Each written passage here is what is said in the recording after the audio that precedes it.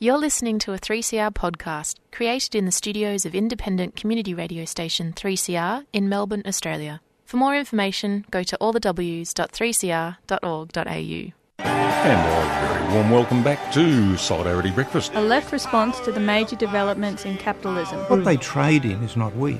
They trade in famine. A little dose of revolutionary optimism. I think it's really important to sort of express solidarity globally. It really is a deal by corporations, for corporations. The union forever defending our rights.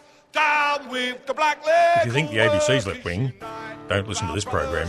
Solidarity Breakfast, 7:30 to 9am Saturdays, 3CR 8:55am, streaming and 3CR digital, podcast or audio on demand. And of course, the website solidaritybreakfast.org.au. Solidarity forever. Good morning, everybody.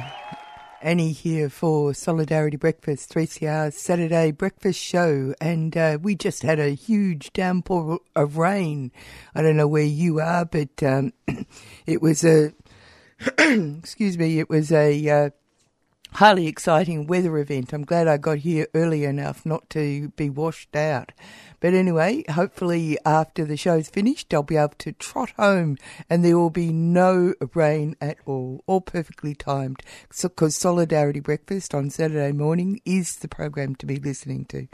We're going to look at the ABC. I know it seems like a funny thing to be looking at when you're on a community radio station, a strand of the most important strand of media in Australia, I'll have to say. But the ABC is an important facet of the Australian media. Unusual because it is not a commercially based outlet. It is funded by the government on the same model that, it's a similar concept to the BBC, begun a long time ago in the 1930s. It was supposed to bring Australia together, bring media outlets to news to all the parts of Australia, in its far and distant way, not just the urban centres. Lots of things have happened since then. And during the last LNP federal government, which appears to have been entirely just Morrison, the Morrison musical. In fact, I was beginning to think, I don't see Morrison as being a Svengali, a ghost in the machine, smart enough, that sort of thing. It began when it was divulged that Morrison had himself shadow minister for Five. The shadow is the opposition. I mean, the co-joined twin minister for 5 of the department's ministries. My immediate thought was, I wonder who's running Morrison. Who is the person behind this scheme of this bloated scheme of anti-democracy, and also what role did the Governor-General play in this, because he was formally sworn in, which of course leads one to believe that, being a republic might be a good idea, because obviously the brakes that are supposed to be on the system supplied by the Governor-General is very shoddy. A little bit like the interview that we had a couple of weeks ago on Stick Together, that rather interesting conversation with the woman who was a car saleswoman from the very beginning, in the 40s, 50s, 60s, 70s, 80s, or maybe. Anyway, a young woman who, now older, was a car saleswoman. She said a really fascinating thing. She said that they were selling cars. There were a lot of deaths on the roads for the Mako kind of cars, because at the time they were selling them, the brakes weren't up to the speed and the power of the cars that they were selling, which is a fascinating insight into how it's discovered safety in mechanisms, very trial and error. You know, how many bodies are mounting up for the finding the sweet spot when it comes to safety mechanisms in machinery. But anyway, by the by, so Governor-General is obviously a flawed system because it couldn't defend Australian democracy from the woolly-haired mammoth called Morrison. But anyway, we were really actually talking about the ABC. Kevin later on has quite a lot to say about the multi-headed hydra called Morrison, but we'll move on and leave that to him later in the program. I went to an event that was held at Emerald Hill Library. See, libraries have a lot of important roles in the community, and one of them is public events. And there was a book talk. It was called. It was about a book called "Who Needs the ABC?" and it was and the subtitle to that, "Who Needs the ABC? Why Taking It for Granted is No Longer an Option." How digital disruption and political dysfunction threaten the Australian Broadcasting Corporation's existence. It's been written by Matthew Ricketson and Peter McMullins. Matthew Ricketson is actually Professor Matthew Ricketson, and he did a book talk around this book. And he now is the lead at the journalism department at Deakin, formerly at RMIT, and formerly a journalist himself. But anyway, I thought it was worthwhile listening to what he had to say because their research actually brought up some interesting new information, and it also gives you trawls across the nature of our media landscape and what has caused certain of the levers to be pulled throughout the existence of the ABC, leading to this sort of disastrous LNP carry-on over the last almost 10 years that we've been experiencing. The last election really was a lucky escape, I'd have to say. So here we go. This is what he had to say. Okay, our view is that the kind of Australia that we've been sketching in this little thought experiment would be a much lesser Australia than the one we have now. We believe that the ABC is one of this country's most important cultural institutions, producing an enormous amount of material, informative and entertaining, that contributes in a rich and vital way to this country's intellectual, cultural, social and political life. There are grounds to suggest that this regard is widely shared in Australia. The ABC reaches more Australians every day now than it did at any time in its history, runs more radio stations and television stations than it ever has, and its online reach through abc.net.au, but also through platforms such as YouTube, Facebook and Instagram, perhaps not yet TikTok, is significant. abc.net.au is the most popular news and current affairs website in Australia and has been since just before the pandemic began. It's ahead of any others. That's news.com.au, smh.com.au, Guardian Australia and so on. Nonetheless, such a world, that is one without an ABC, is arguably closer to hand than we might think, because over the past decade, the ABC has existed at a buffeted intersection of criticism, and that criticism has come from the commercial media, it's come from the political class, and it's come from ideologues, and it has been heated. What we'd like to show you today and through the book is how this has come about, because the hostility towards the ABC has been loud, relentless and grinding, and it's all been very similar in intent: to build a picture of the ABC as a bloated and biased organisation that is running amok, that is somehow un-Australian, and that we would be better off without it. Darren Chester, who's a National Party MP and who was the Minister for Veterans Affairs under Tony Abbott and Malcolm Turnbull when they were Prime Minister, told us, and I quote, "Many of my colleagues in the government coalition government see the ABC as the enemy and think it should be treated as such. Now, the ABC is no stranger to criticism, and if you've actually looked at Ken Inglis's 2 volumes of history of the ABC, which go back to its formation in 1932, you'll find no shortage of controversies. But there has been a change in its tenor in the last decade or so, and to understand that you need, we think, to understand 3 points. And the first is the change in the media landscape in this country, the whole media landscape. If you go back to the 1990s, when the internet was just arriving in this country, in the early 1990s, the commercial media was in its pomp and the ABC was in its box. The media sector was print, radio and television, and it was highly profitable for all concerned. Classified ads in the then Fairfax newspapers, for example, what you'd read to buy a car or find a job or look for a house, were the rivers of gold, as Rupert Murdoch has called them, and advertisement space elsewhere was also high-priced on commercial television. The Sydney Morning Herald and The Age newspapers made about $1 million in profit each week, primarily on the back of their weekend edition. Broadcasters like Alan Jones and John Laws were paid more than $3 million a year, and television stations made money hand over fist. There were also more than 3,000 magazines in this country, 37 regional daily newspapers, 250 suburban newspapers.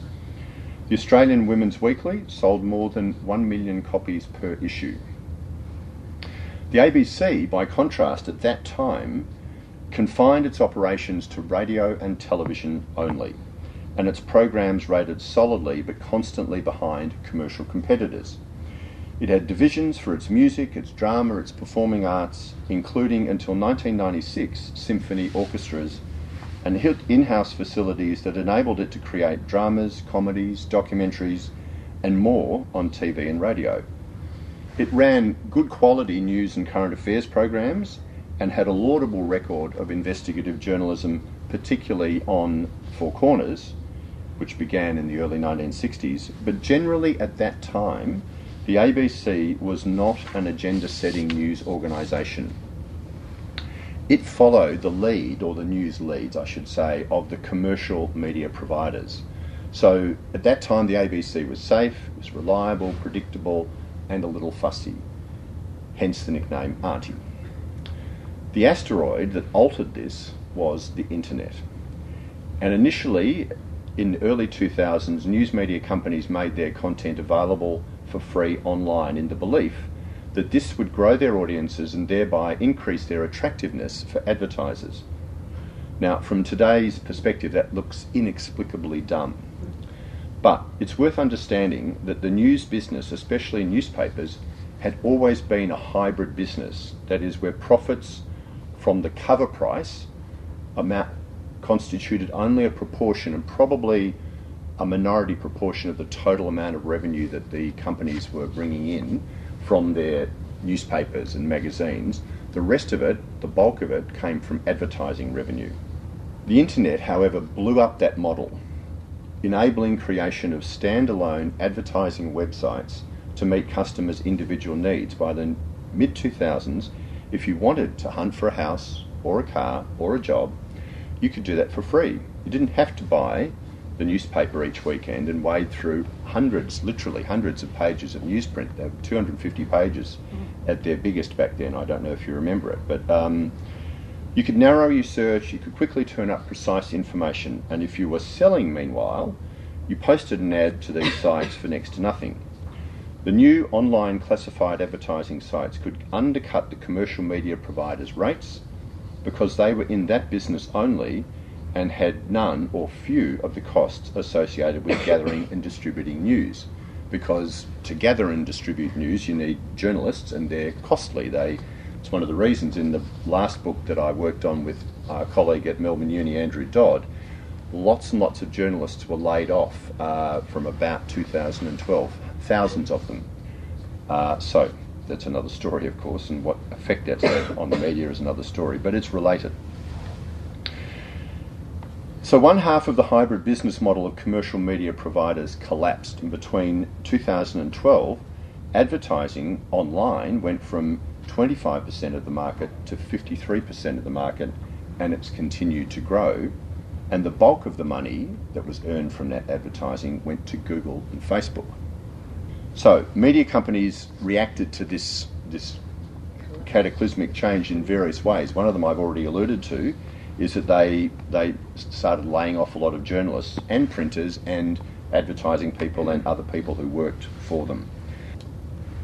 They sought to close the door on the barn, however, by putting their content behind paywalls, hoping that people would pay for the news that for the past decade had been available online for free.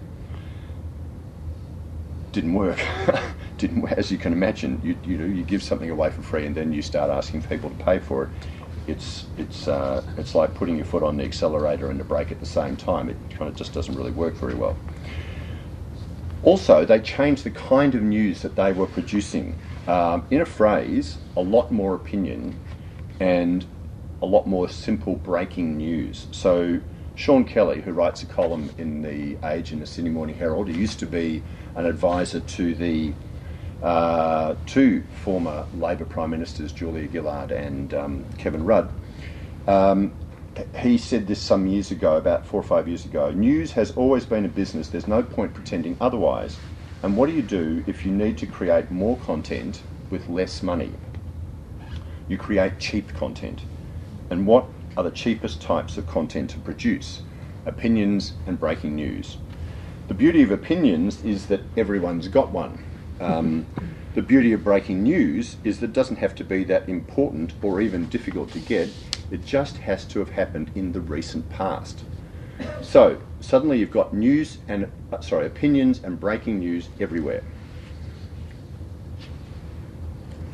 Alongside policies around syndication, this is arguably why certain commentators have become more influential in the past decade, and why arguments about the bias of media companies have become more pronounced. They've always been there, but there's no doubt that the kind of concerns about them have increased in recent years. There is an arguable self-interest when you're trying to get people to open their wallet to position your organisation as being on a certain side, appealing to a certain demographic, at the very least making it very clear where you stand on the issues of the day. Now, the scope and the ambit of these attempts to make a model are up for debate, but there can be no denying that the internet laid waste to the model existing until then. And this was before COVID, which saw the closure of more than 100 regional and local newspapers, building on the 100 that had been shut down between 2008 and 2018. And what this meant was that by 2021 there were 19 news deserts in Australia. That is, 19 local government areas that had no local media coverage. The problems that affected the commercial news media industry, however, did not affect the ABC in the same way. Because it's government funded and doesn't take advertising, it didn't have to contend with the same business model problems. Moreover, the ABC adapted to the internet's rise. It began putting material online in the 1990s, began reporting news online, created multimedia packages around newsworthy events. In 2010, it launched ABC 24, which provides around-the-clock news coverage. Radio National, people at Radio National embraced podcasting in 2008. The ABC launched iView, as I mentioned earlier, years ahead of the commercial networks. The ABC reshaped itself, shutting down its in-house production facilities in favour of contracting independent producers, corporatising its symphony orchestras, and investing more resources in its news and current affairs division, particularly in investigative journalism. This change in the media landscape has had a few effects. First, commercial media providers trying to find a new business model have become increasingly agitated by the ABC. They've never been particularly happy about it, but these news providers have been saying, how are we supposed to get people to open their wallets and subscribe to our content when the ABC is giving away this news and content for free? It's not an unreasonable question. Second, the commercial media providers have become louder in their dislike of their obligations, particularly in rural areas. So the Nine Entertainment Company's chief executive, Hugh Marks, or he was the chief exec a few years ago, declared that his duty primarily was to his shareholders, and that in the absence of the ability for his company to make significant profits from broadcast in rural and regional Australia, he believed that his company shouldn't have to do so. The ABC can do that, he said. And you might argue that's fine, except that when 9 and 7 and 10 got their commercial television licences, they got them because that was there was a bidding process and they were provided with scarce spectrum, highly profitable. So that came with various obligations on them to produce local content, to produce a certain amount of news and so on.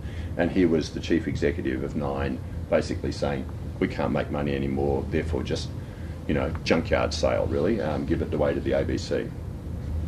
So some of the issues that the commercial media has been grappling with have been improved. The federal government, that is the last federal government, created the News Media Bargaining Code, under which the global tech giants Google and Facebook would be forced to negotiate with those news media companies for the use of their journalism. The deals that have been struck under this code have seen substantial funds go to news media companies, that is News Corporation, owned by Rupert Murdoch and his family, 9 Entertainment Company, Kerry Stokes' 7 West Media and so on. Somewhere in the vicinity of about $200 million a year at present. Some people even estimate up to 300, but let's say 200 million for 3 years. But the antagonism towards the ABC arising from a commercial self-interest has remained, however. Home to much of that antagonism has in fact been News Corporation Australia, the dominant media company in this country. 3CR Community Radio, giving voice to the community since 1976. And you're with Annie on 3CR Breakfast, Solidarity Breakfast. And we're in the middle of listening to a speech given by Matthew Ricketson. He is a co-author of Who Needs the ABC? Now, what he's just been talking about is a sort of summing up of probably known facts. If you've been following the media, you will know a whole range of things that he's been talking about, but it's quite nice to get the actual figures. The next part is the political perspective on the ABC. Just a private word, a personal word, that history of the ABC by Ken Inglis, it's the only book that I have underlined in pen. That is a confession. The most boring book I think I've ever read. And I have read it. There you go. This antagonism from the commercial media towards the ABC has joined with the change in the political landscape. It's generally said that all governments dislike the ABC, and it's possible to see why this might be so. The ABC depends on the government for its funding, but because of its charter obligations, it is required to provide an independent broadcasting service that reports without fear or favour, independent and impartially on the government of the day. The tension then between a government that might not like what the ABC is reporting, yet funds the ABC to do that reporting, is unavoidable. The research that we did for the book suggests that this idea that all governments dislike the ABC is a half-truth. While all governments dislike the ABC, some dislike it more than others. And this becomes apparent when you compare the treatment of the ABC under governments over a sustained period. We decided to have a look back to when the ABC went from being a commission to a corporation back in 1983 when the Hawke Labor government came to power. And if you look at the funding under the 4 periods of government, or main periods of government, the Hawke-Keating Labor government between 1983 and 1996, and then the Howard coalition government between 1996 and 2007, followed by the Rudd-Gillard-Rudd Labor governments between 2007 and 2013, and then finally, most recently, the Abbott-Turnbull-Morrison coalition governments, 2013 to this year. That's almost 50-50, it's about 19 and a half years for the coalition and about 19 years for Labor. So it's actually kind of quite useful period to see. What you see if you looked at about page, I think it's 186 in the book, is if you graph the funding for the ABC from those various governments, it goes up under Hawke-Keating, down under Howard, up under Rudd-Gillard-Rudd, and down under Abbott, Turnbull, Morrison. And it is literally that stark. It's like a cross-cut saw, okay? And Patrick did a bit of extra work and went back to the McMahon period. The cross-cut saw, is already there in place. So this is a kind of...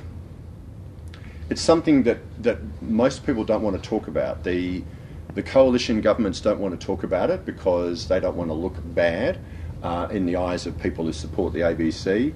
The Labor governments, and even when they're in opposition, don't really want to talk about it because they don't want to look like they favour the ABC. The ABC doesn't want to talk about it because it has to be like Caesar's wife on the question of its funder, the federal government. So they run a line which is, we're just here doing our job, we will report without fear or favour. If that annoys the coalition government or Labor government, so be it, that's our job. And so they don't want to draw attention to this either.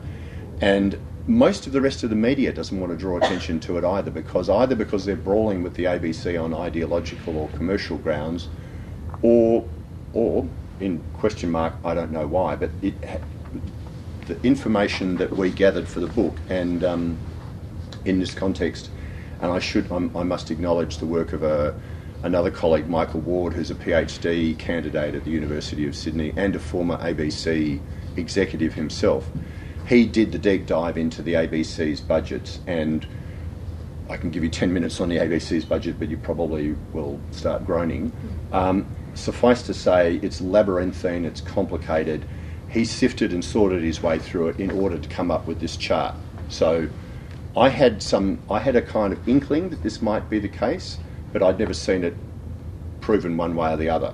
And if it wasn't the case, so be it. That's, let the chips fall where they lie. When he actually did the deep dive and found that out, he said he was quite surprised by how much of a cross-cut saw it was. This is someone who's both worked at the ABC and has been studying it for his thesis. I'll finish with this aspect of it. The funding is one part of the picture. The other is the way the governments talk about and treat the ABC, and again there is enough of a record over that sort of period from 1983 to now to show a clear disparity. There's certainly been moments of tension and antipathy between the ABC and the Hawke and Keating governments, but they were generally driven by the ABC's reportage. The ABC broadcast a Four Corners programming alleging corruption in New South Wales under the then Premier Neville Wran, shortly after Labor came to office in 1983, and there were suggestions of retribution. Paul Keating made some pretty colourful remarks to the then ABC managing director David Hill, and indeed when Four Corners reported on the activities of businessman and Hawke confidant Peter Abels, Hawke said publicly, "We don't fund the ABC to do stories on Peter Abels." Do you remember Peter Abels?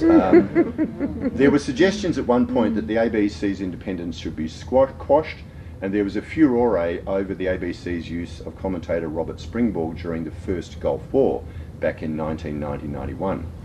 And yet, these moments appear not to have otherwise tarred the relationship, and the Hawke and Keating governments not only presided over funding increases to the ABC, that talk of quashing the ABC's independence were themselves quashed by the Minister for Communications at the time, Michael Duffy. And any suggestion of retribution was never actually dealt out, as far as we can tell. And one of our primary sources for that is Ken Inglis's History of the ABC. Michael Duffy actually said later that Hawke's antagonism towards the ABC, and I quote, always stopped short of punishment. And there's no suggestion that Keating's threat to Hill ever transpired. Triennial funding, in fact, was introduced under the Hawke-Keating government, and ABC board appointees included two former Liberal MPs in Neville Bonner and Ian McPhee. Under the Howard government, matters were different. John Howard himself was fond of certain aspects of the ABC. He was apt to appear in its commentator box at the cricket, and he told ABC Chair Donald McDonald that he would never speak to him about the ABC, never raise it with him as an issue. Indeed, if McDonald wished to speak to him about the ABC, then he should make an appointment through Howard's office to do it. However, Howard was also fond of one of his advisors' claims that the ABC was, quote, our enemy talking to our friends, and was critical of aspects of the ABC's coverage.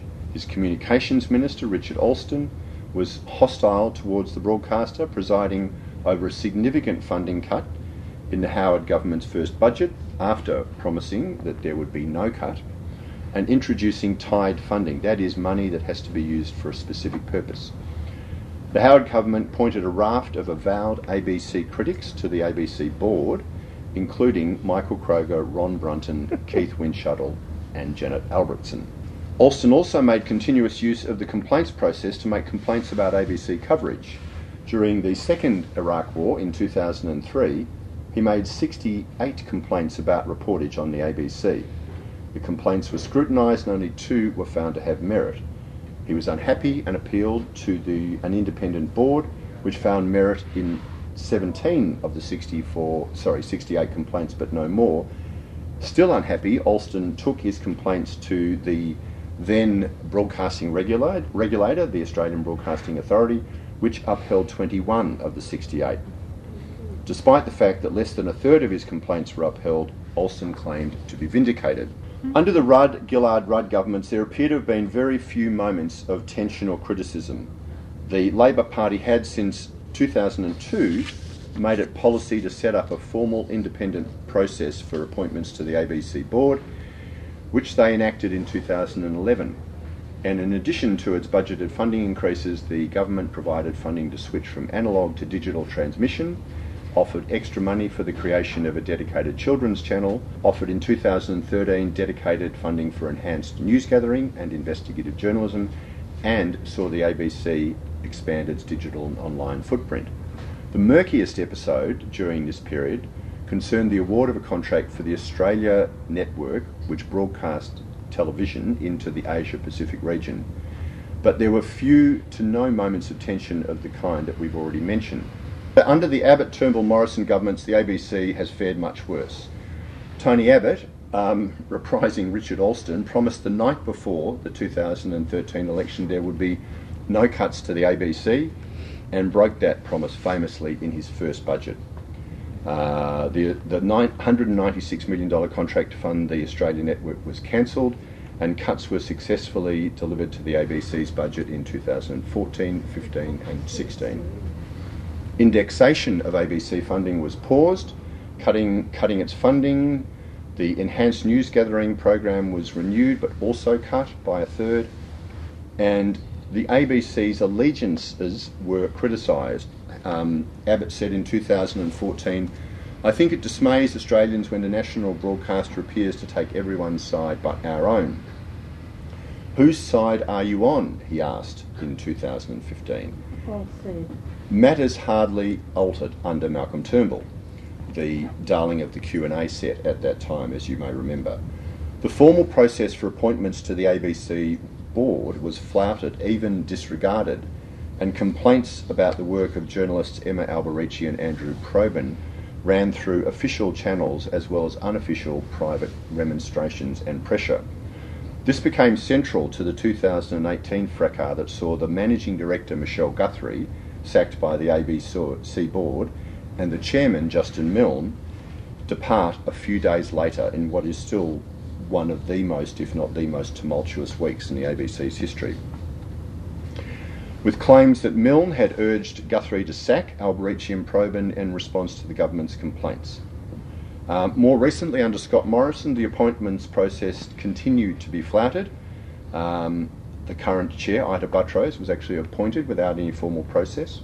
Funding continued to decline, and ministers dissembled about whether funding was rising or falling. Moreover, under Morrison, the ABC became an even more frequent target of criticism, particularly over ABC coverage and reportage. The relationship became extremely fraught, and there were announcements of Senate inquiries and hearings into the ABC and its duties, and public lectures from the Prime Minister then about what was appropriate or not.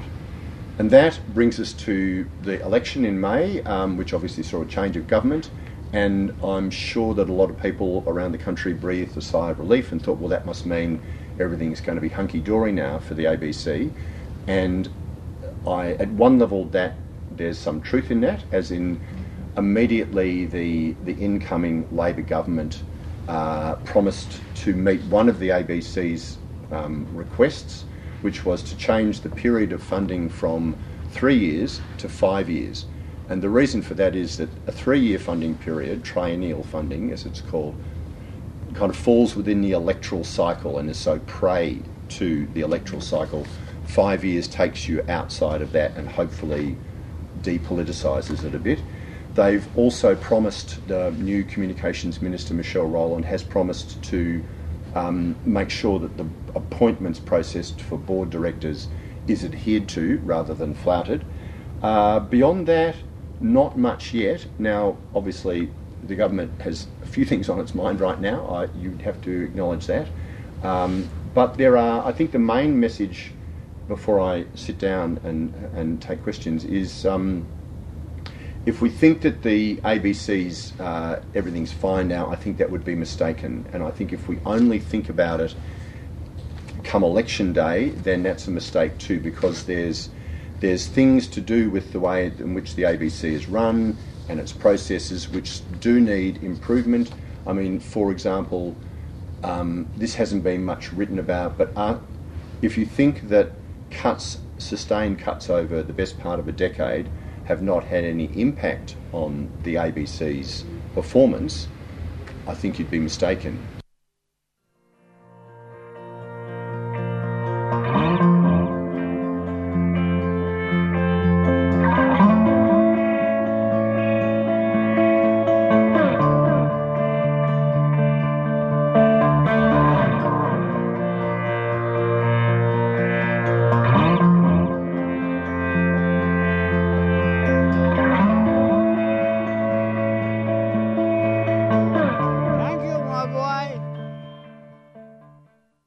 I want to give a shout out to 3CR.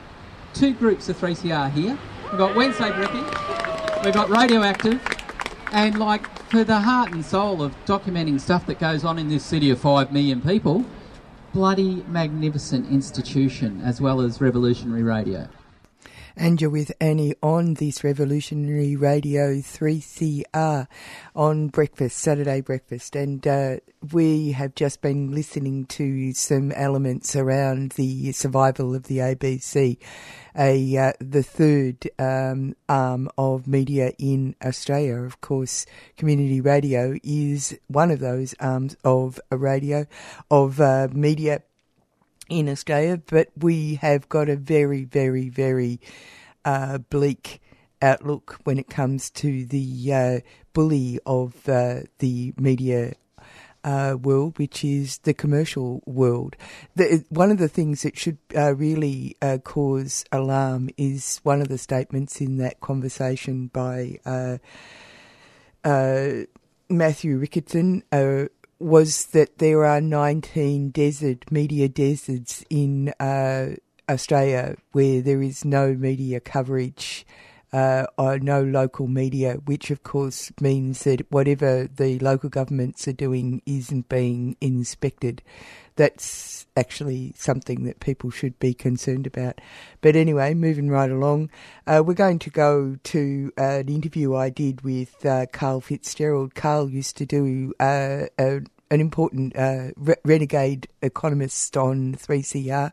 He was formerly with Prosper Australia and has now moved on to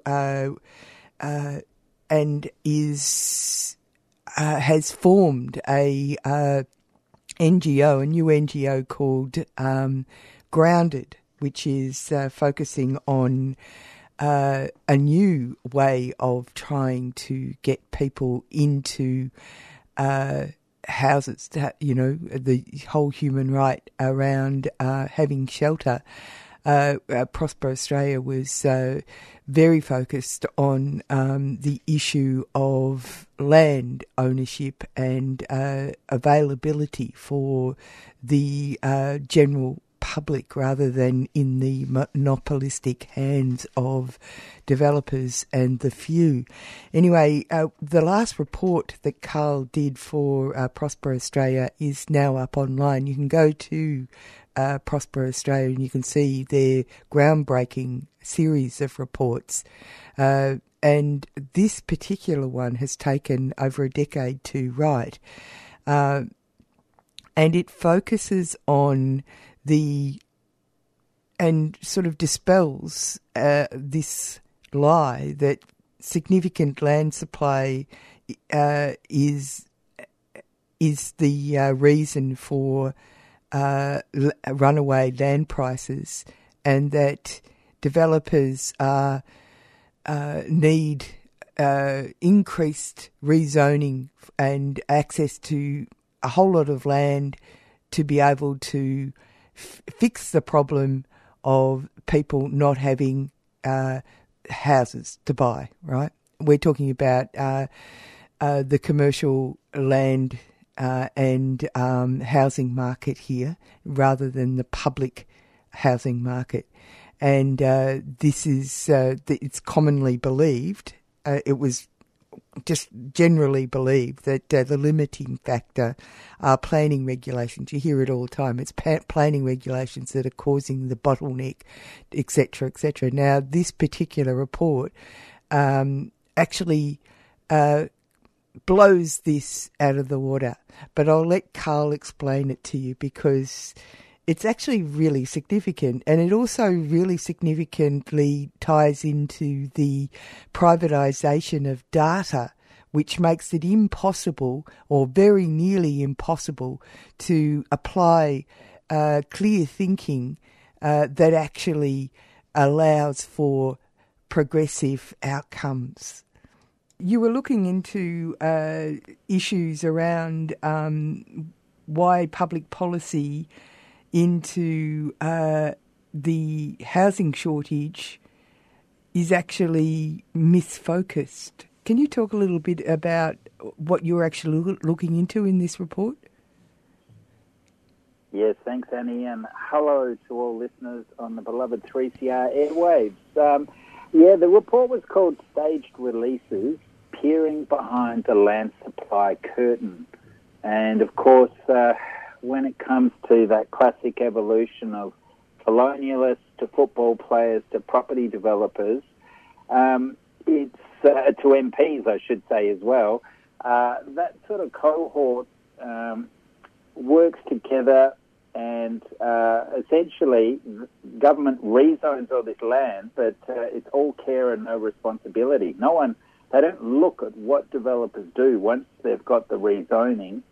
They just trust in the market and believe that by sprawling as far as we have, that's the best thing they can do, and that competition will naturally evolve.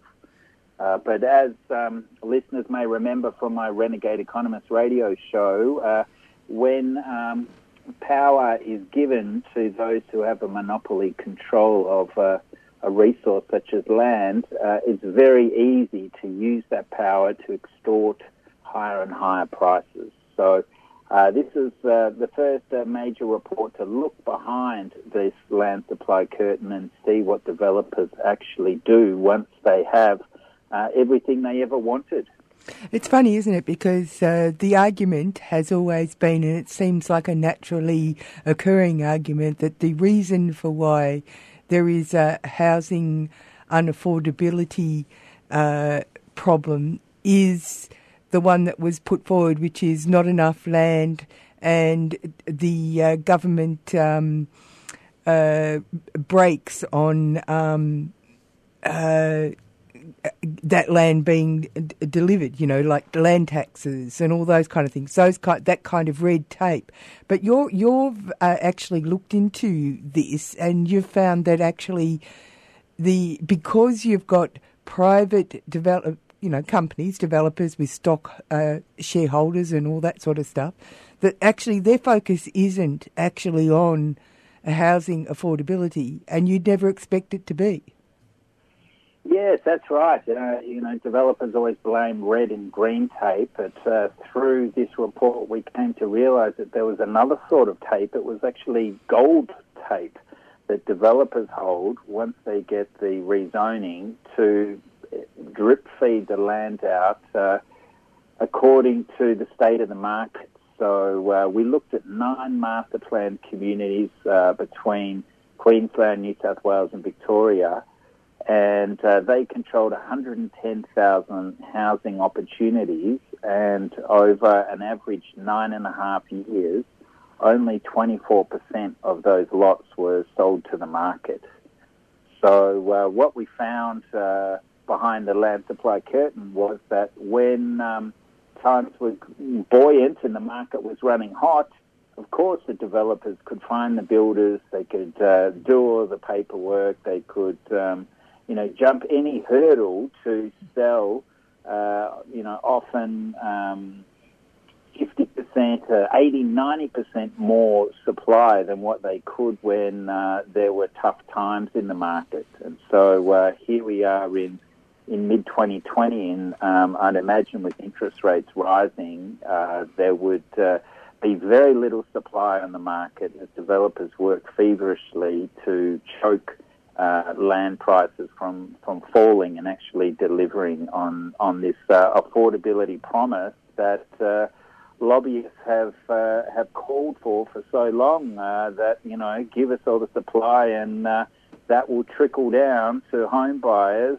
And as we know from the 90s, trickle down economics never worked. Same thing here. It's fantastic, sleight of hand. And obviously it's not just developers, it's the financiers that are behind it. As you point out in this development, in this report, that holding on to land can actually give them a return. Yes, and that's something Dr. Cameron Murray, one of our researchers, has really pushed and helped us all understand that there's something called the option value of, say, those 110,000 lots. If they brought them all on the market, we know prices would drop. But from a shareholder perspective, they know that if they engage in patient capital and hold that land and slowly release it, over time, the value of those 110,000 lots is probably 5-10 times more if they drip feed it over 20 to 30 years rather than 10 to 15 years. There was a fascinating case study near Ipswich where they even obtained a special piece of legislation that gave them complete control. And in the end, it didn't matter if land prices were going up or down. The cost of anything that they sold, they were eventually gleaning something like 303% above in profits in the price. Mm. Yeah, that's Springfield, which is Australia's largest master planned community with some 43,000 lots in development. And after 19 years, they'd only sold 23% of their sites. And of course, government hasn't asked any questions. That over time, the land prices in Springfield, despite all of that supply, had still managed to increase by 8.1% a year above inflation.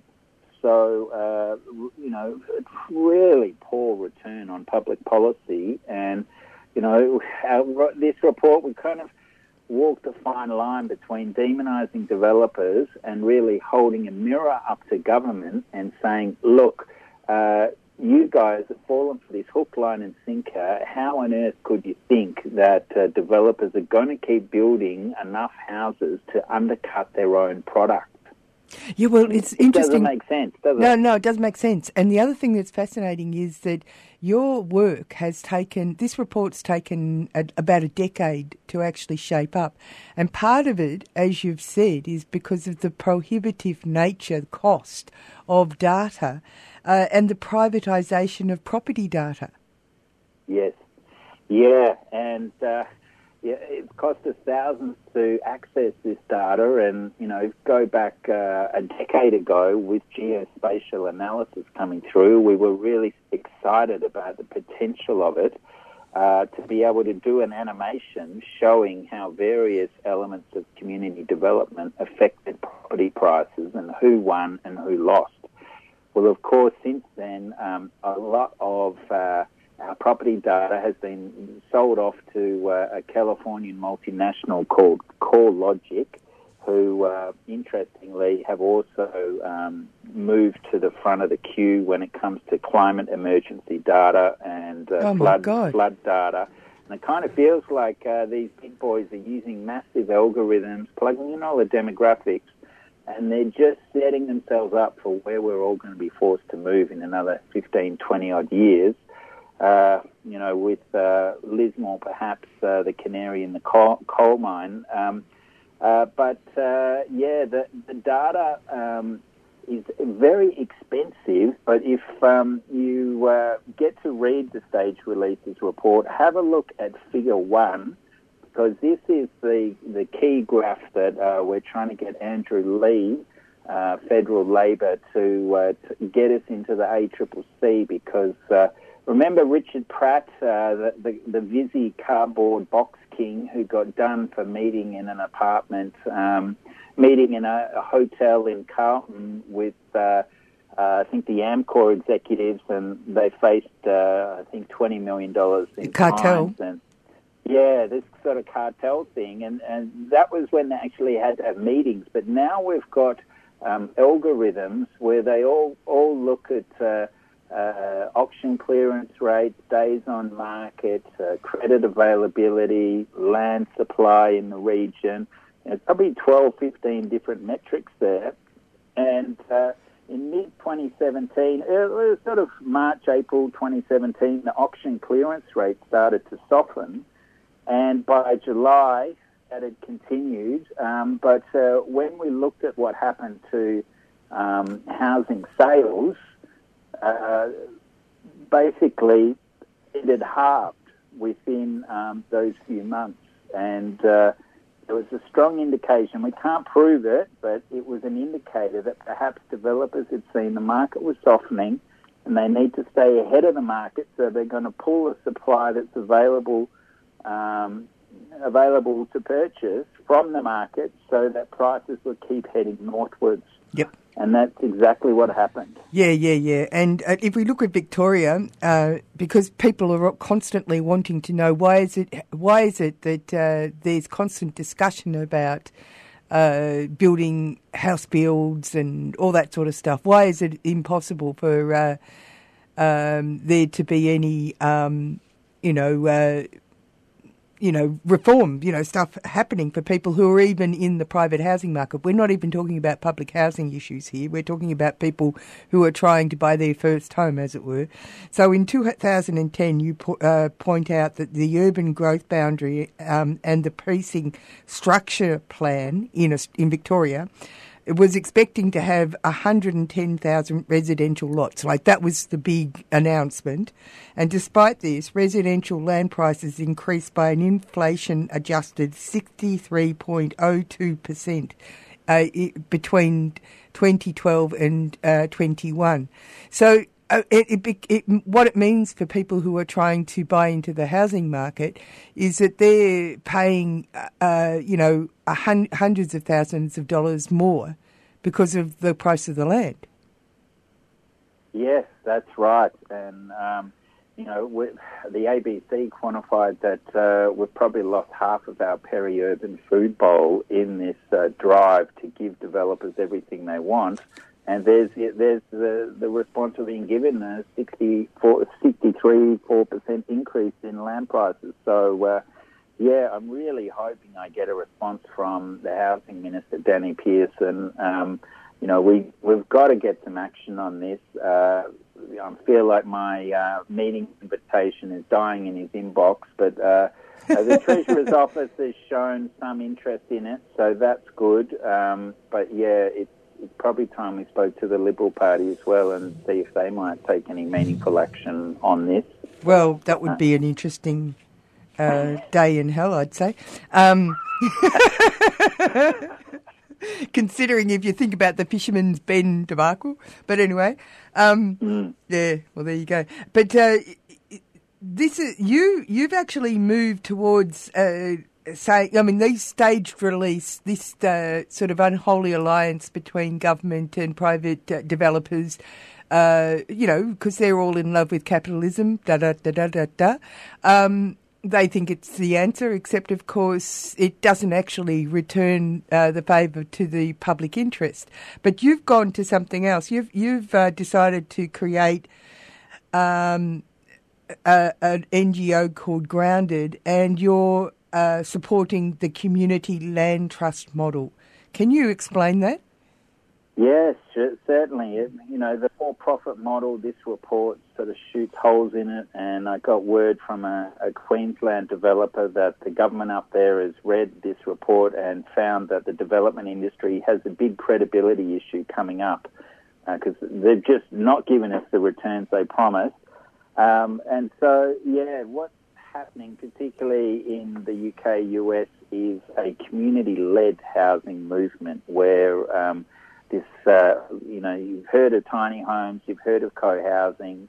People who used to listen to my show would have heard me rabbit on about community land trust, but we don't actually have one happening in Australia yet, and it's where the rising value of the land is kept within the community rather than allowed to leak to the previous owner or to the banks. So basically, that rising land value can pay off the debts within about a decade, and then you've got a reasonable income stream coming through to invest in social ventures that your community may prioritise. And, the land trust model sees the trust own the land, but the resident own the building. So that saves you around about 60 or 70% in terms of your mortgage interest and the amount of money you need to borrow. So, what are you saying, that you're isolating the cost of the land from the building that someone's living in? Yes. Yeah, exactly. That's it. And in America, during the global financial crisis, the foreclosure rates were 94% lower than in the wider market because community works together. You get a financial advisor in, and he works with everyone, makes sure everyone's sort of got a good plan, and you do all the things that we should be doing in a country where we've had this TV show called Neighbours for so long until recently. We're meant to be good at engaging with our community, but it takes a special bond to make those connections, and we'd like to think that those who are looking for a sort of earth-based living system where we respect our neighbours and our community and want to do good things for each other, that this is a much better model to go with. Does that require legislation? Yeah, well, one of the things that really did my head in was it was about my last radio show. We finally got this rezoning windfall gains tax legislation through in Victoria last November. But tacked onto the back of the bill was the build-to-rent legislation, which Wall Street had rushed through in the last 18 months. And this was to prioritise and lavish them with all sorts of tax handouts so that we could rent from Wall Street. And when I saw that, I was like, my God, here I am up on land in central Victoria near Kyneton, Daylesford sort of region, and I've got 27 acres trying to do good things, but I'm having to piece together the Retirement Villages Act with the Caravan Park Act. We need some dedicated legislation so, tiny homes can actually park somewhere. But co-housing is seen as a respectable form of living and not something that's confusing for banks. And for Community Land Trust, it's all that and more. We really need to provide some socially beneficial housing models to the market, because there's more than enough of us who recognise that we shouldn't be making huge profits out of this human right of somewhere to live. Hi, I'm Ruby from Fitzroy Primary, and you're listening to Community Radio on 3CR. A weak solidarity, Bricky team listener, when we must defend former Big Supremo and Minister for Just Everything Else, Scuttle Them More Lashson, a.k.a. Scummo, from all these attacks on his renown, his famous integrity, because how could he tell the other ministers, let alone we the people, when he couldn't even recall being sworn into those portfolios? Understandable when there were so many swearing-ins. And okay, some people question his honesty just because next day he explained why he did what he couldn't remember he did. But goodness me, only because he forgot what he said the previous day. People can be so cruel, can't they? Demanding he resign would, of course, be a severe punishment, as he would disappear into the political abyss, clutching a lifetime of his massive parliamentary pension, a severe punishment. While his integrity is being a touch more than questioned, at least no one's challenging his reputation, which has been confirmed, and so we must for once disagree with the True Blue Aussie Capitalist Review's arch-conservative political editor's headline yesterday, "Secret Ministerial Deals Tarnish More Lashson's Legacy." Of course not. They reinforce it, bringing us to the righteous Lord Rupert of Wapping Media, suddenly critical of poor Scummo, perhaps conveniently forgetting that just a couple of months ago it was editorialising to us that we must re-elect the Minister for Just Everything as the Minister for Just Everything, which would have solved the problem, because then we would never have known he was the Minister for Just Everything, with Cabinet meeting at night with the lights out so Scummo could keep them in the dark as well. But now the man they backed copping headlines like, "My party and I'll lie if I want to." Maintaining that musical theme, what a difference a day or a few weeks of days make. Meanwhile, the socialist government elected despite Lord Rupert knowing what a disaster that will be, is refusing to criticise Her Most Gracious Majesty's representative. When you see him, you see her.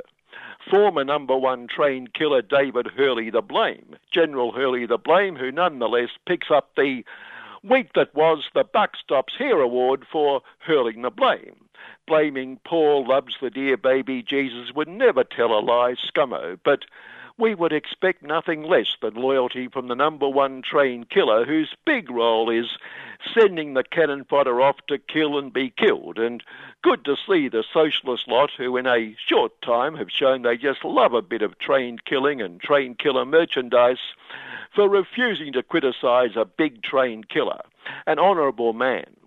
Interesting that a hitman paid to kill is a despised criminal, a volunteer in uniform paid to kill or order inferiors to kill is honourable. While on trained killers, notice the Trained Killing is Glorious Memorial in Canberra this week was tracking down Indigenous volunteers who went to Vietnam.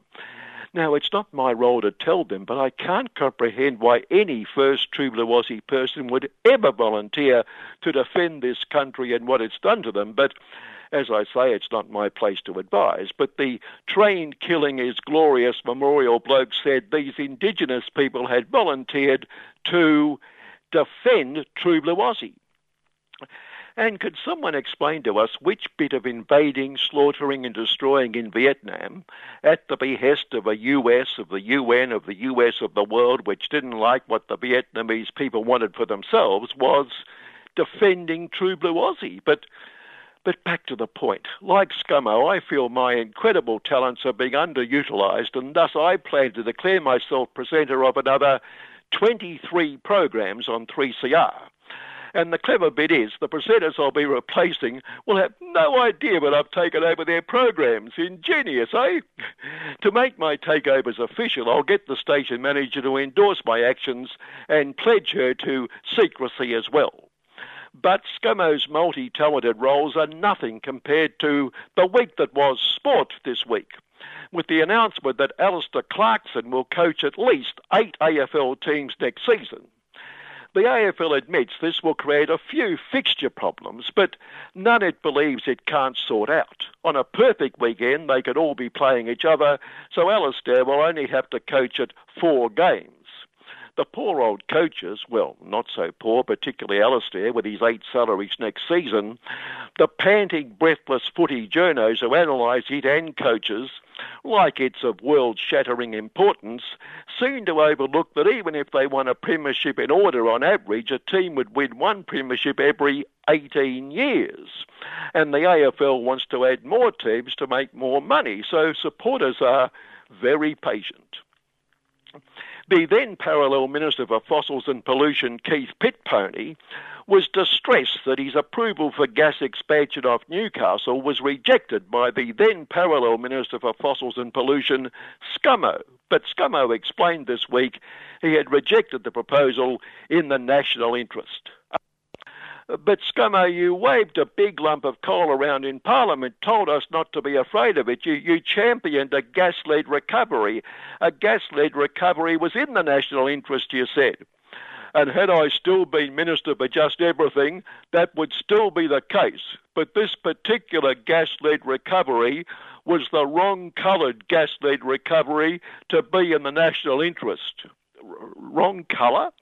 Certainly, it had a distinct teal glow to it. So it was the caring business class party in your own personal interest rather than the national interest. Same thing. Oh, and Scummo's successor, Constable Peter Duffer's in-depth comment, it's time to take, like move on. The new government also supports more gas and coal, but also aims to reduce destroying the planet by 43% within 8 years, making the most complicated circus juggling act look simple. Although one ball circling through the air reads, we will pay the big polluters who are destroying the planet lots of public money to destroy the planet 43% less. Because it's not like the big polluters have made fortunes out of big polluting, causing the problem for which they're receiving heaps of corporate welfare.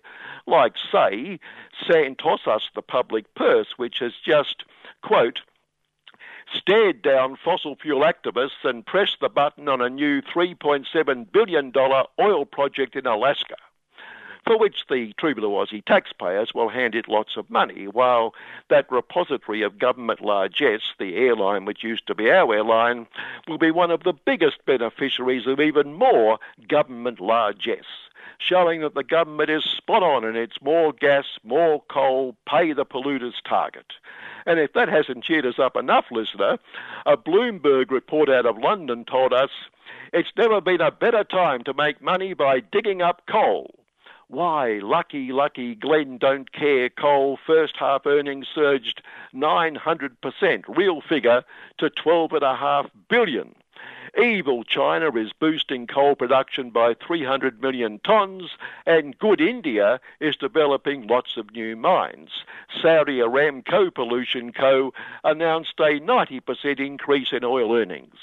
The massive profits are yielding big paydays for investors, Bloomberg boasted. All the more reason why the big polluters need lots of taxpayer money if they are forced to stop doing what they do. Well, not do it quite as much. And yet the same report reckoned all this made the Paris targets almost impossible. What it shows is obvious. Irresponsible governments are not providing nearly enough corporate welfare for the planet's responsible huge polluters. Oh, and if all that hasn't cheered us up enough, listener, over in the US they've formed a Clean Hydrogen Future Coalition. Doesn't that sound promising? Well, it would if Shell, BP and Chevron weren't on the board and advocating that clean hydrogen somehow means coal and gas hydrogen. And if that isn't enough to cheer us up, Cornell Professor Robert Howarth showed this would be even more polluting and expensive than just using gas outright. Oh, but that suggests highly respectable great transnational corporations like Shell, BP and Chevron would resort to greenwashing. Shame, Cornell Professor, shame. And back here, a not-so-evil union, the AWU, has passed a resolution opposing all hydrogen being just green. We prioritise the scaling up of hydrogen irrespective of type to maximise the opportunity for the hydrogen exporting economy. We can't let green activists control the national conversation. It displayed its concern for the planet. Oh, silly me. All of the above share our concern for the planet. But despite all these massive, filthy, obscene stuff the planet profits, sadly the time is still not right for lazy avaricious workers to get a pay rise. And even more sadly, the real evil unions are no less evil, forcing that determinant of all that is good in this country. Our old mate Innes will cost the workers of the True Blue Aussie Industry Profits Group to attack a thoughtless anti-True Blue Aussie proposal by the ACTU that wages should be lifted in return for increasing the permanent migration intake. With his usual impeccable logic and concern for all of us, Innes said this was impractical and would wreck the skilled visa system. It could well mean we have to pay them. He was distraught, showing how cruel the evil unions can be. And the totally neutral only cares for all of us True Blue Aussie Chamber of Commerce and Industry Profits backed Innes's wise words. The wage increase will kill True Blue Aussie's migration program overnight. Supremo Andrew McKillar Wages revealed the depth of the problem. It exposes the divisive class paranoia of the ACTU that it would think that caring employers would for 1 second even consider exploiting migrant workers. Let's hope the evil unions show a bit more give and take with the caring employers' sensible proposals at the Job Summit Accord Mark II. There's already been a clash between that Sally McManus of the ACTU and the highly responsible Caring for All of Us Supremo of the Productivity Commission, Michael Bring On Profits. Now, of those two, who do we trust? The non-partisan Productivity Commission, of course. See, she says wages are not keeping up with productivity, while he says low wages are because of a lack of productivity. And she used a comparison of productivity against the wage price index, and he said, and this is where he proved his argument, the comparison does not tell the full story. Case closed. That didn't need an explanation. Hasn't that put the evil unions in their place?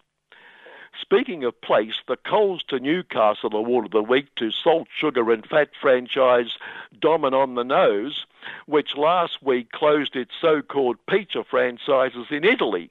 Italy! Can't understand why the Italians would reject Domino on the Nose and keep eating the real thing. What were they thinking in the first place? Finally, hang on, I've been handed a note. Oh, it's from the station manager, obviously endorsing my clever idea. Let's see. Oh no, this is ridiculous. No way, you idiot. You've got to be joking. What? There's got to be a mistake. Our listener knows there's never any joking on this segment. Look, I think I'll show her. I'll take her job, but I just won't bother to tell her. Good morning. Get your free ticket to the upcoming Forum for Dwelling Justice, an activist-driven event featuring speakers including Senator Lydia Thorpe, Debbie Kilroy, Rouge Amity, Whit Gari, and more. The Forum brings together grassroots activists and campaign groups to strengthen solidarity movements resisting ongoing colonial dispossession, housing injustice, incarceration, and poverty. The Forum ends with film screenings and a discussion between Uncle Larry Walsh, the filmmakers, and guests with lived experience of homelessness, displacement, squatting, and public housing. The event will run from 1 to 7 p.m. on Friday, the 26th of August at the Capitol Theatre, 113 Swanston Street, Narm. Entry is by donation. Join us to identify the radical potential for resistance to dispossession and displacement in Narm. To register, head to cur.org.au/events or check the 3CR website for details. The Forum for Dwelling Justice is brought to you by RMIT's Centre for Urban Research, a 3CR supporter.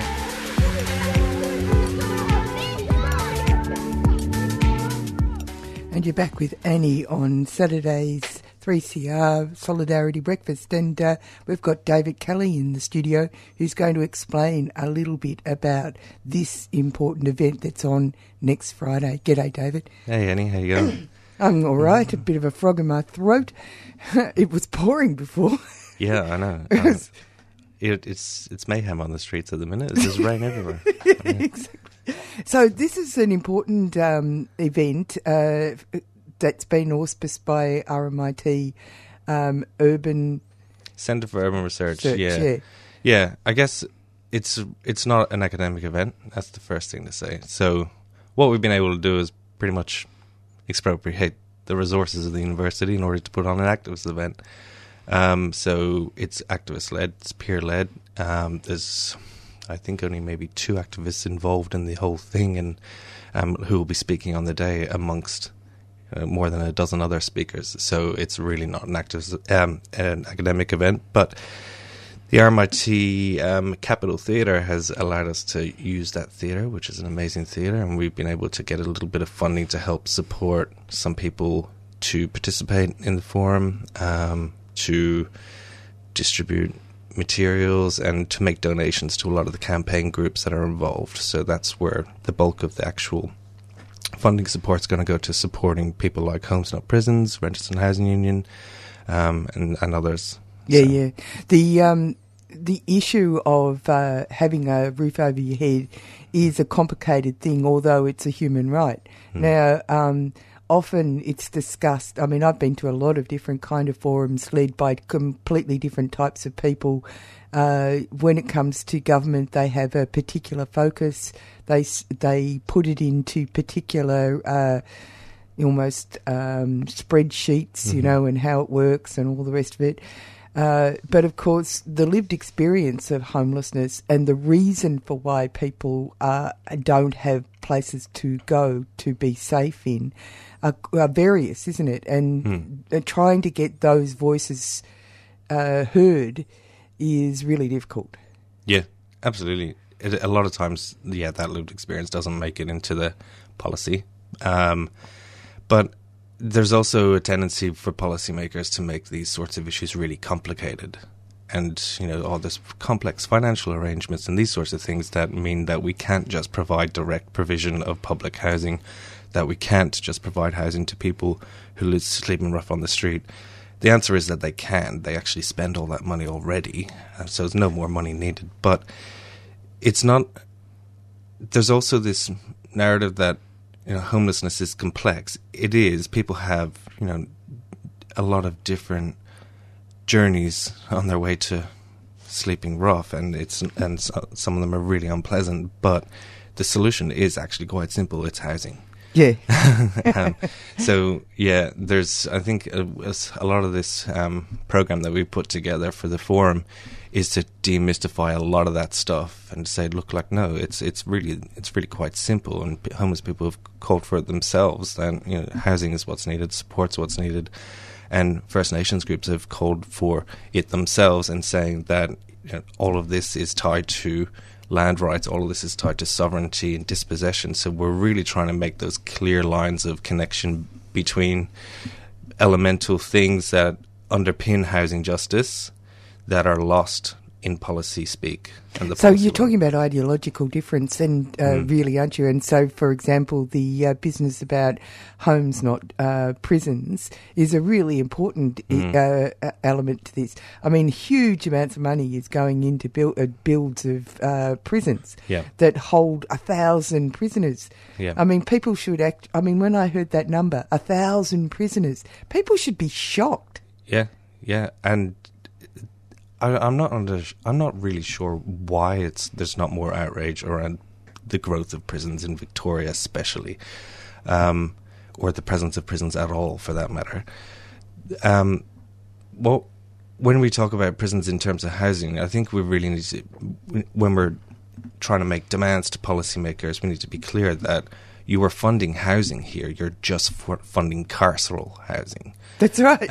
And it costs a lot of money. And if you just had the provision of public housing in the first place, maybe these things wouldn't exist for you to then come in, you know, with your heavy-handed paternalism, actually then just lock people up. But Yeah, the idea that it's about the way you think, isn't it? Yeah. It's about the way you think.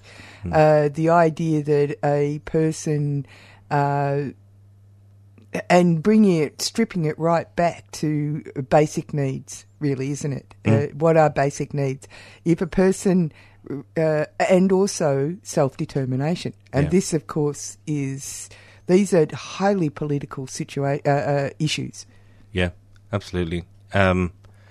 Yes, I think it is how you think, and one thing that we're trying to get audience members to do. So in the audience, we hope that we find majority of the housing activists that are here in Naarm. And we want them to listen for a day. Instead of, it won't be a direct dialogue with speakers who are on the panels, like people like Lydia Thorpe, and that we don't want the question of sovereignty and land back to be a Q&A. So what we want them to do is to change how they think about housing justice and say housing justice is all these other things as well. Yeah. Yeah, right. And really to get that in their head, so that when we're arguing against the demolition of public housing in Victoria and in Melbourne, we're not saying the answer is more public housing and the appropriation of more Indigenous land and that sort of thing. We're saying we want to walk and chew gum at the same time, and say we can have more housing justice and be better aligned and in better relation to Indigenous sovereignty. Yeah, okay. And also the paradigm of policy, thinking things out in a particular way. Like I just did an interview with Carl Fitzgerald about the whole idea of rezoning a whole lot of land, giving it to private developers, and then all of a sudden we're going to have all these plots of land for people to have their first home on, right? Yeah. And it hasn't happened. No. It doesn't work. No. Yeah. There's this constant narrative coming out of the property industry that supply, that's the reason why we have a housing shortage. We don't have a housing shortage. And government policy, restrictions. Yeah.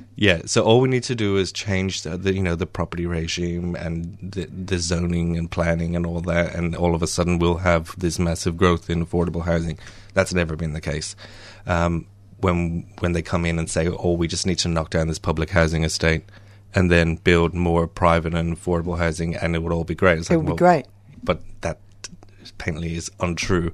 We have more vacant homes in this country, in this city, than we actually have people who need them. So we don't have a supply issue, we have a distribution issue. So whenever we hear about more housing or more land being stolen and the loot distributed and making its way around the property ecology, it's all a myth. It's a myth, isn't it? Yeah, and it's the capitalist myth. Yeah, basically. But also it's this business about, it's a much more complex historical thing, isn't it, about land ownership, land that actually is not. This is why in this issue of Indigenous sovereignty is so important, because English law is based on land ownership, and that is one of the reasons for why the Mabo issue was a king hit against this established order. Yeah. It's it's very it's so complex. It's complicated because it's a weird idea that over generations, thousands of years, particular groups of people have been stealing common property. Oh, absolutely. I mean, I'm Irish, and we have a very long history of anti-landlordism, and there's the same things that happen in other colonial contexts happen in this colonial context. And it is all about the land. It is all about bringing in new title over that land in order to then legitimize its theft. It even happened in Britain before, like with the enclosure of the commons and those sorts of things. And there were activists in those days who actually fought against it. Yeah, absolutely. Yeah. And the rewriting of history. This is why it's so important, this sort of event that you've got. It's because it's the lens that you actually put onto these issues. Yeah. Yeah, absolutely. Yeah, and we can see that the experience of dispossession and displacement is always unique, but it has correlates around the world. Excuse me. So we have panelists from Palestine who are going to talk about those sorts of dynamics and those sorts of modes of dispossession. And we're going to understand that there's a much deeper problem here in the housing question that we need to explore. And I think, for a number of centuries, people have been saying that the housing question is a social question. If you figure out the housing question, you will have a pretty big reorientation of relations within society that could be more equitable. So that's why we're really focusing in on the housing question, but saying it connects to all of these things, and sovereignty is the underlying basis for any questions of housing justice in this country. Ah, fantastic. Perfect time to finish. Tell people how to get involved in this. Yeah, sure. So it's a week away. We still have tickets left. It's if you go to cur.org.au/events/dwelling justice, you will find an event page, which then has a link to an Eventbrite page where you can get your tickets. I will put this link on the podcast. Yeah, great. So we have sold just over 400, and we have a couple of hundred tickets left. So please, if this sounds like it's for you, please come. It is an in-person event, but if you can't make it on the day, we will have a live stream and a video posted afterwards. Also, it's at the Capitol. It's in the middle of the city. Yeah. And if you've never been to the Capitol, it is the most fantastic building. The interior was designed by... it was designed by a terrible thing to say, Burley Griffin's wife. Right. But I'm sorry, I've forgotten her name, which of course is the tragedy of history. Yeah. But it's a fantastic 1930s interior that's been brought back to life. Yeah, I mean... It's extraordinary. Yeah, we're super excited about the venue especially. And there will be 2 film screenings as well, so we're going to dim the lights and it's going to be really nice filming. Lovely. Thanks for coming in and telling people all about it. I'll just play the card again so that you get the full intention of the event. Coming up next is Asia Pacific Currents, and we'll go out with a nice little bit from Mia Dyson. So let's hear. Get your free ticket to the upcoming Forum for Dwelling Justice, an activist-driven event featuring speakers including Senator Lydia Thorpe, Debbie Kilroy, Rouge Amity, Whit Gari, and more. The forum brings together grassroots activists and campaign groups to strengthen solidarity movements resisting ongoing colonial dispossession, housing injustice, incarceration, and poverty. The forum ends with film screenings and a discussion between Uncle Larry Walsh, the filmmakers, and guests with lived experience of homelessness, displacement, squatting, and public housing. The event will run from 1 to 7 p.m. on Friday, the 26th of August at the Capitol Theatre, 113 Swanston Street, Naarm. Entry is by donation. Join us to identify the radical potential for resistance to dispossession and displacement in Naarm. To register, head to cur.org.au/events or check the 3CR website for details. The Forum for Dwelling Justice is brought to you by RMIT's Centre for Urban Research, a 3CR supporter.